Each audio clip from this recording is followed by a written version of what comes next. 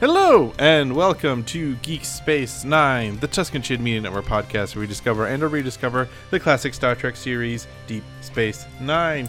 With me, as always, is Peter Dempsey. How have you been since the incredibly long time since I've last seen you, Peter? These last 5 minutes have been spent crying at the loss of not hearing either of your voices, but also a lot of reconciliation in knowing that there will be times where I will be utterly and completely alone. Oh, Peter! Flying through the vacuum of space. What? Oh boy, we're starting off dark for this one, but it's a dark season, much I guess. Like my review of the this season finale season, ended. which we'll get to in a minute. Do you remember how the season finale ended? Dude, come on. And with this as well is Sarah Becker. What have you been up to for 5 minutes, Sarah? I still haven't thought of a Bajoran spice pun. You'll figure one out. I believe in you. You have like 30 minutes or so left, so I think you can do it. All right. Well, this week we are discussing. He who controls the spice controls the wormhole. There it is. Oh, wormhole. Nice. Yeah, I like that. I give it a little golf clap for that one. Very well. Yeah. This week we are discussing season 6, Puns all of within it. puns. We're doing our season 6 wrap up. While Sarah thinks about Bajoran spice puns. I believe in you. You got to have one that's an actual spice. I know that we have on this earth. I know Dune spice is your favorite, but you gotta come up with one of one currently. I believe in you. The orb of time, the orb of THYM. Hey, Ooh, Ben yes. wins. That's There we go. There we go. Thank you. All right. Woo. I think we can start the episode now. We are talking about season 6. We're doing our season 6 wrap up, which we do every time we're done with a new season, and this is our second to last one, you guys. Oh no! Oh my god. I'm getting very teary eyed. I'm doing the drag queen hand thing. You know what I'm talking about, Peter? About it. Yeah. But first, let's start off with the usual question, which is, how do you feel about this season overall? So tell us how you feel, Peter. This season was so good. Like it sucks that it took until the 6th season to truly feel like this. Even though you've definitely said this about like the past 2, but like there's so much love about this season, and I feel that now that we're in the middle of the Dominion War, we are really truly where this show was meant to be, and I'm so happy. How about you, Sarah? I really liked this season as well. I mean, of course, I didn't like some events in the last episode, but overall, the season as a whole was very, very good. I thought it was an excellent balance of dark, wacky, and poignant. You know, there were important elements of all of those things throughout, which it's very hard to balance that, but they managed to do it back in 98. 97, 98, I guess. Yeah, kind of both. Back when shows lasted forever. I can't imagine. Like Westworld coming back for 26 episodes. That would be insane. This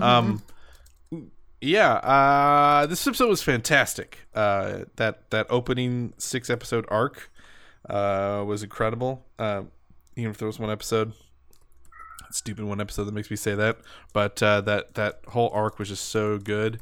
There was lots of great tension and stakes. The war finally felt like it was actually happening. I think we spent like 40 years waiting for the war to finally happen, and now it actually is. There's a lot of loss. There's a lot of struggle, but still there was time for some good solo episodes, some good fun episodes, and I'll talk about when I do best episode how this was the hardest one to pick a best episode. Same. Even if there was kind of a Yep. I haven't even really picked one yet. I've got it narrowed down to about 5. I somehow managed to get it down to 2 that I thoroughly enjoyed, but I'll get to them. Well, let's jump there. I'll start it off with best of the season, which for me is In the Pale Moonlight. I think it's just because it's a notch above everything. It's just that kind of A plus. You know, when you get that A plus material, that's just and it's one of the rare, like, I would put in the 10 best episodes of Star Trek ever. Like, it's that good of an episode. This is, of course, the episode where Sisko convinces the Romulans to join the war, or rather tricks the Romulans into joining the war with Garrick's evil, sinister help. Thanks, Garrick. And it's just great. It changes. It's a fake. It's a fake. Yes. No, wait. Let me try it one more time. I love doing this. It's a fake. Yeah. Just this great whisper thing. I should have included him on the guest list. Oh, my bad. But yeah, it challenges Sisko. It completely sort of changes the way you view this Dominion War. Like I said, even if they win, you have to think, well, did they win on a lie? You know, that's something very interesting to consider. And but there's just like a lot of good episodes, and a lot of good episodes on both kinds. Because I was looking through, and there's really good end of an arc episodes, like Sacrifice of Angels, was in that 6th season arc I was talking about. There's like the Magnificent Ferengi, which is fun. There's Waltz, which is like just incredible writing. There's Who Mourns for Morn, which was just silly. There's Far Beyond the Stars, which was like really challenging, or even like One Little Ship, which is like a hey, tiny ship, fun. You know, there's like all kinds of weird little interesting and sometimes creative, sometimes enjoyable, sometimes deeply saddening episodes this season. It just kind of ran the gambit of what I love Star Trek to do. And I might dare say, I think we asked this question a long time ago, but this might challenge TNG season 5 for me, like the best overall season of Star Trek, of just like overall quality. There's only like 3 episodes I don't like, and even those are none I hate necessarily. So yeah, it's just the strongest season for me I can remember. But In the Pale Moonlight was just the notch above. How about you, Sarah? Oh my gosh, I'm still even a little bit on the fence. Time's Orphan made me cry the most. I really liked Statistical Probabilities with all of the genetically engineered people and Julian. You mentioned the Magnificent Ferengi, which was just fun because Ferengis doing, you know, a heist or whatever they were doing was just fun always. And I really like Change of Heart as well, because it made me like Worf again, and specifically Worf and Jadzia, which I did not think would happen, but it did. True. Yeah. But I think I'm probably going to have to go with Waltz as my favorite episode, or the best episode, because that really gave the actors who play Captain Sisko and Gul Dukat a chance to show off their acting chops, and they did a wonderful, wonderful job. Yeah. That episode is just, like I said, some of the best writing on Star Trek. Their dialogue exchanges are incredible in that episode. Yes. And really sets up like the final confrontation between Dukat and them, and now there's stakes. Even more stakes. All the stakes for them. So now. many They stakes. better be medium rare. They better be medium rare. That's all I'm saying. You beat me to the cow pun, Peter. Well, how about you, Peter? What's your best episode? So I will say, like, top for me is much like Ben in the Pale Moonlight. There's just so much in that episode to absolutely love. Like, this episode is pretty much perfect Star Trek for me right now, because at least for me, and I think for everyone it's different, but for me, a lot of Star Trek has to do with, you know, kind of navigating that gray zone, because what we've gotten more often with our Star Trek series, nothing is black and white, and you have to, like, kind of question the morality of everything. And this is like the captain himself, literally, like, walking that very, very, very fine line that he has now made for himself. And exactly like you said, Ben, and like we brought up in the episode when we recorded for Pale Moonlight. If they win, was it worth it? If they lose, was it worth it? but for me, episodes that stood out to me, along with In the Pale Moonlight, stood out because I want to see what the end game is for it. What is the next step? How would this play out? So In the Pale Moonlight, obviously, for whether or not they win the Dominion War.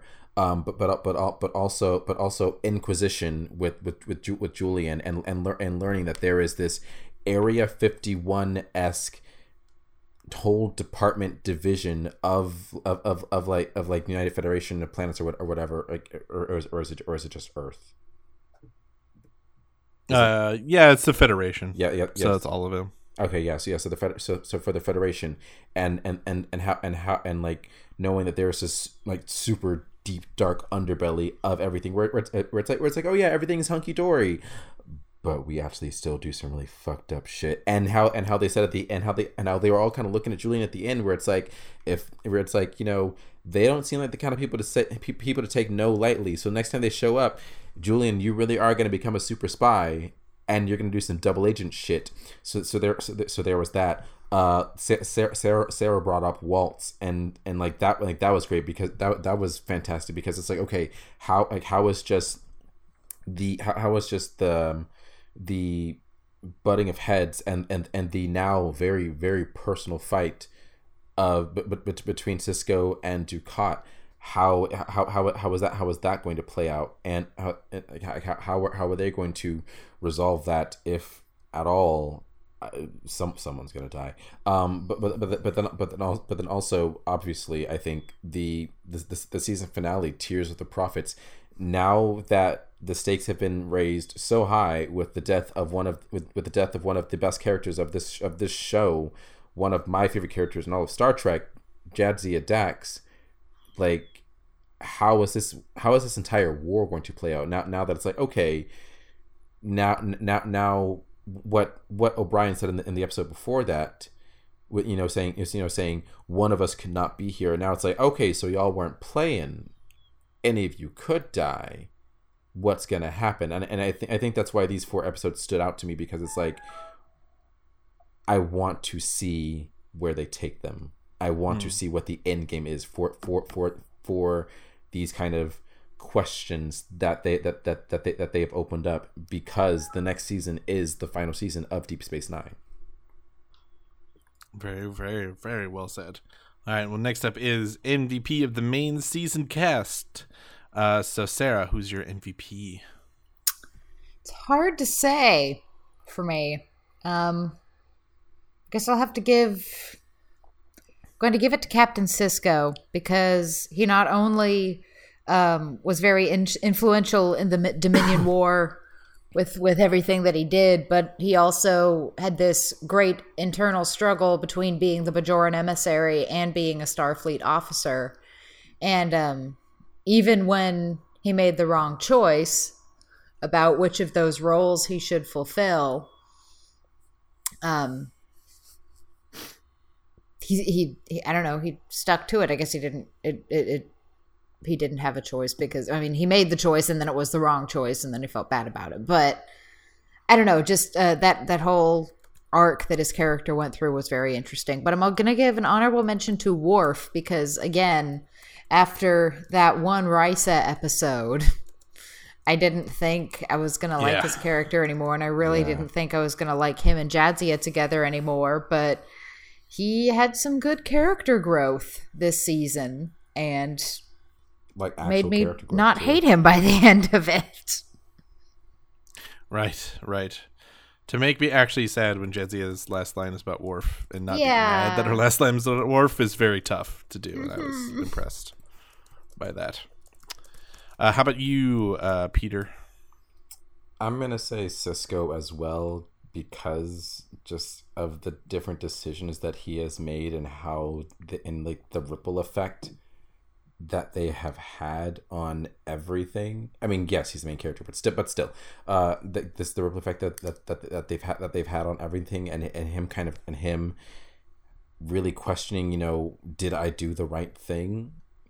Even now, like with the wormhole being closed, and like, and just him as an emissary to the Bajorans, him wondering, him now having to deal with the repercussions of him going against them, and like and leading the attack on the Cardassian sector himself. That's a heavy burden to carry, and just really how much has been put on his shoulders in season 6, and how he's dealt with that is really fascinating to watch. I think the writers of the show have really allowed James Avery. They really allowed, not, why did I say James Avery? Jewelry. They've really allowed Sisko to like really come into his own as far as how much he means to everything, literally everything that's going on in this show. Peter, you said that much better than I did. Thank you. I don't know if I could follow it, because unfortunately mine is also Benjamin Sisko. 3 for 3 for us. He's been incredible this season. I mean, let's not even forget like the great episode Far Beyond the Stars, where Benjamin is Freddie Russell, I think was his character's name, the writer in the 1950s, and you just get to see I don't know if you could technically count that as a Sisko moment or not, but it's part of his whole arc as like the dreamer of this thing. He is this religious construct. He is the Messiah, and he is the Sisko instead of the Messiah. And this is the season where he really became the Sisko. And what that means, the end of it, the tragedy of losing his closest friend, and the tragedy of losing his connection to his spiritual side. Him taking back DS9 was so incredible. Him getting his baseball back, even in the most darkest way possible, was brilliant. And he really was like sort of the commander and the leader, and the person you'd want to go into battle with this season. I mean, he's the guy who you want to believe in, for better or worse. But even still in that, when he's the leader and he's the Messiah, he still is tormented in the Pale Moonlight. He still is a person willing to go to extreme lengths to save what he can, in this terrible war where things are not black and white. And that's why I think he's so good in this season, and why he's my personal choice. Though I have to agree with Sarah that Worf does get my most improved award at the very least. It finally felt like they knew what they were doing with Worf after 2 seasons where they did not, which I'm very happy about. So I don't think Michael Dorn ever changed. He's always great at that role. I think they just finally figured out how to write him into this show now, finally. And him going to be pissed off about Jadzia is great. I want him to murder some Dominions and some Cardassians.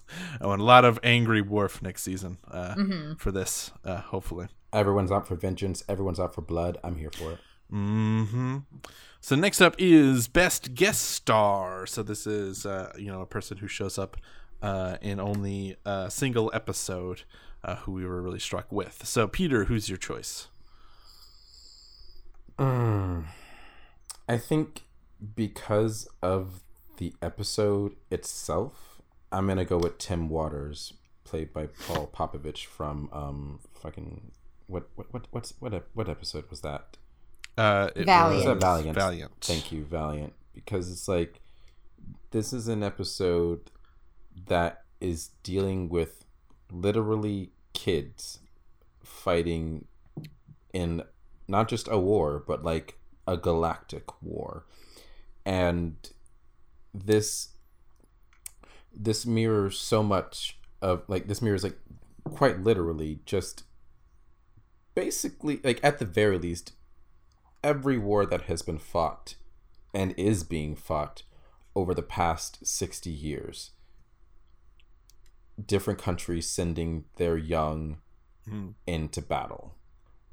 And those exact same young people having to take on the kinds of responsibility and decision making moments that on the grand scheme of things, on the whole, they are likely not ready for, because oh my god, it affects so much more than just them.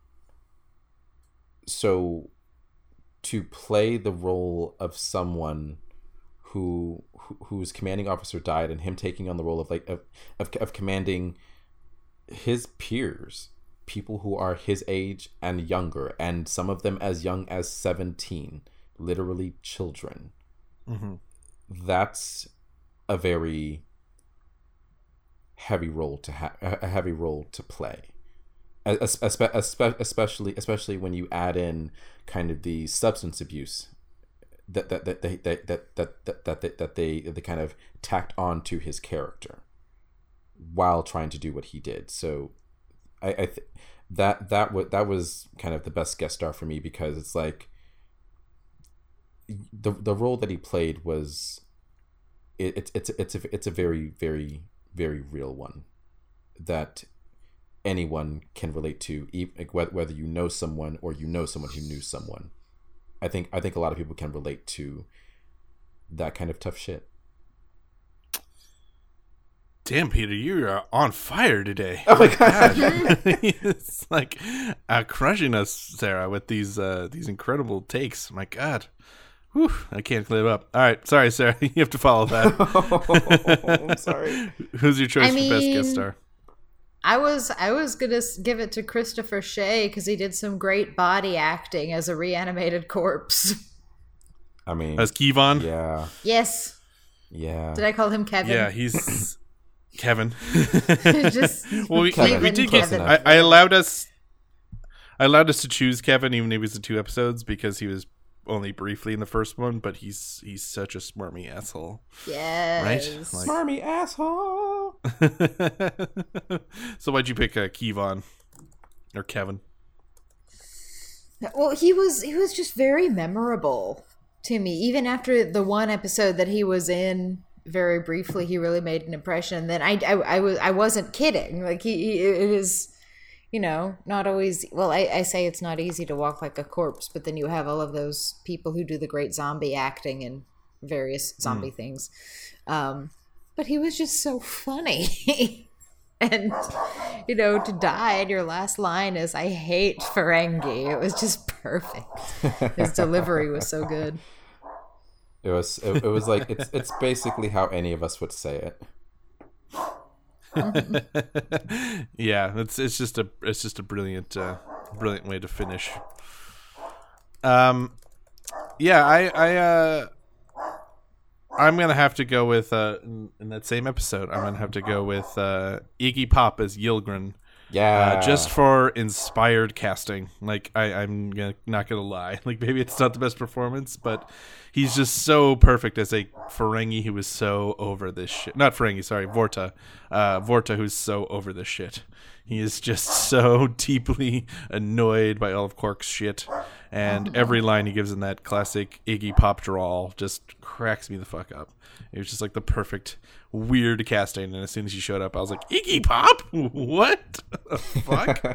As that voice is so memorable to me, and it's great. It just made me very happy. I do want to give 2 special commendations though, in terms of very challenging. This was tough to pick like a best guest star, because there was a lot of really good guest ensembles. There was like all the Ferengi and Magnificent Ferengi, and there was like all the kids and Valiant, and like, so it was hard for me to pick just one character from those personally. But the 2 I do want to point out, one is Deborah Wilson for Lisa Kuzak in The Sound of Her Voice. I just thought she did such a good job of portraying emotion in a vocal only performance, and I think I like that episode more than you guys, and I think her performance is a big part of that. And I also wanted to shout out Michelle Krusiek, sorry if I'm butchering that name, who played feral Molly O'Brien. She was my honorable mention. Yeah, you want to talk about her, Sarah? No, you go ahead. Okay. Yeah. One thing we didn't talk about in that episode is her physical performance is really, really good. Yeah. To kind of move in like an animalistic way, and it's hard not to do that and not feel like silly, you know. Mm-hmm. And she portrayed a lot of deep emotion, and I think she's a big reason why we all cried. So Yes. that's always worthy of something. For sure.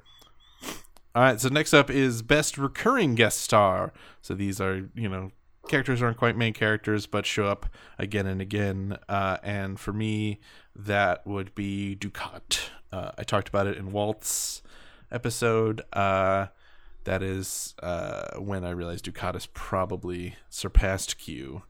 And I'm planting my flag now. I think he surpassed Q as my favorite single Star Trek villain. I think he is one of the most incredible characters on any Star Trek show. He's such a tortured, layered protagonist. He's gone through so many iterations. He really does remind me of a Shakespearean villain like Iago or I can't remember the other one. Sorry, but he's had such an interesting arc, particularly this season. From losing Ziyal to losing his mind to Waltz, where he was like fighting with himself and with with Cisco, and now he's like gonna fight gods. It's like it's downright Olympian almost. It's really fascinating, and he's just become such an interesting villain. I think Mark Alamino is just one of those great character actors who's just kind of perfect to play an alien. He's just got the most long neck that is perfect for a Cobra-like alien, and he's just so intimidating and fascinating and pitiful and mournful, and this is the season that really sold that to me. So that's why Dukat. How about you, Peter? See, this is when I give you props for describing Dukat, because that's exactly who I was gonna say. Like, I just love how they've developed his character. It's like he's gone from being totally serious to now a man gone mad and bent on. He doesn't think it's vengeance. I still think it's vengeance, no matter what he says, just because of like everything that's happened to him over now the past 6 seasons, and his developing relationship with everyone, and how he's interpreted everything. So yes, like Dukat for sure, but I also still want to bring up Weyoun, because he will always just be like that, like just that damn smarmy grin smile of his is so perfect. And the fact that the same guy plays Brunt, the Ferengi, makes it even better, because that just means I get to see it twice on two different people. Yes. We still haven't gotten our Brunt Weyoun matchup, which I'm still hoping happens before the end of the season. Me too. It needs to. I would love that. Just once, just for like a 2-minute scene. That's all I need. Oh, that'd be so good. All right. How about you, Sarah? I have to agree with you guys. Dukat wins my favorite recurring guest star with an honorable mention of Jeffrey Combs as both Weyoun and Brunt.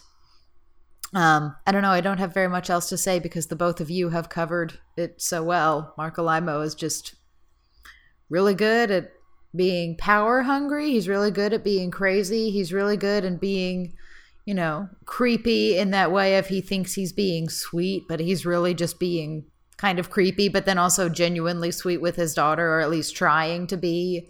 And he does it all. And it's amazing. Yeah, that's succinct and well said. All right, Sarah, let's close it out. What's your rating for the season? I gave this season, I believe, if I'm remembering correctly, it is my highest ranked season thus far. I give it an 8 out of 9. They really covered all the bases this season that made me cry, that made me laugh. They had me on the edge of my seat.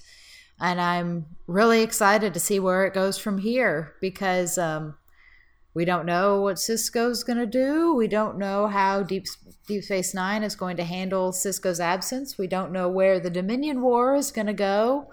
We don't know what's going to happen with Dax. When Dax comes back, how does Worf handle it? There's so much to look forward to, and there's only one season left. I know. So, can't believe it. I know. Well, how about you, Peter?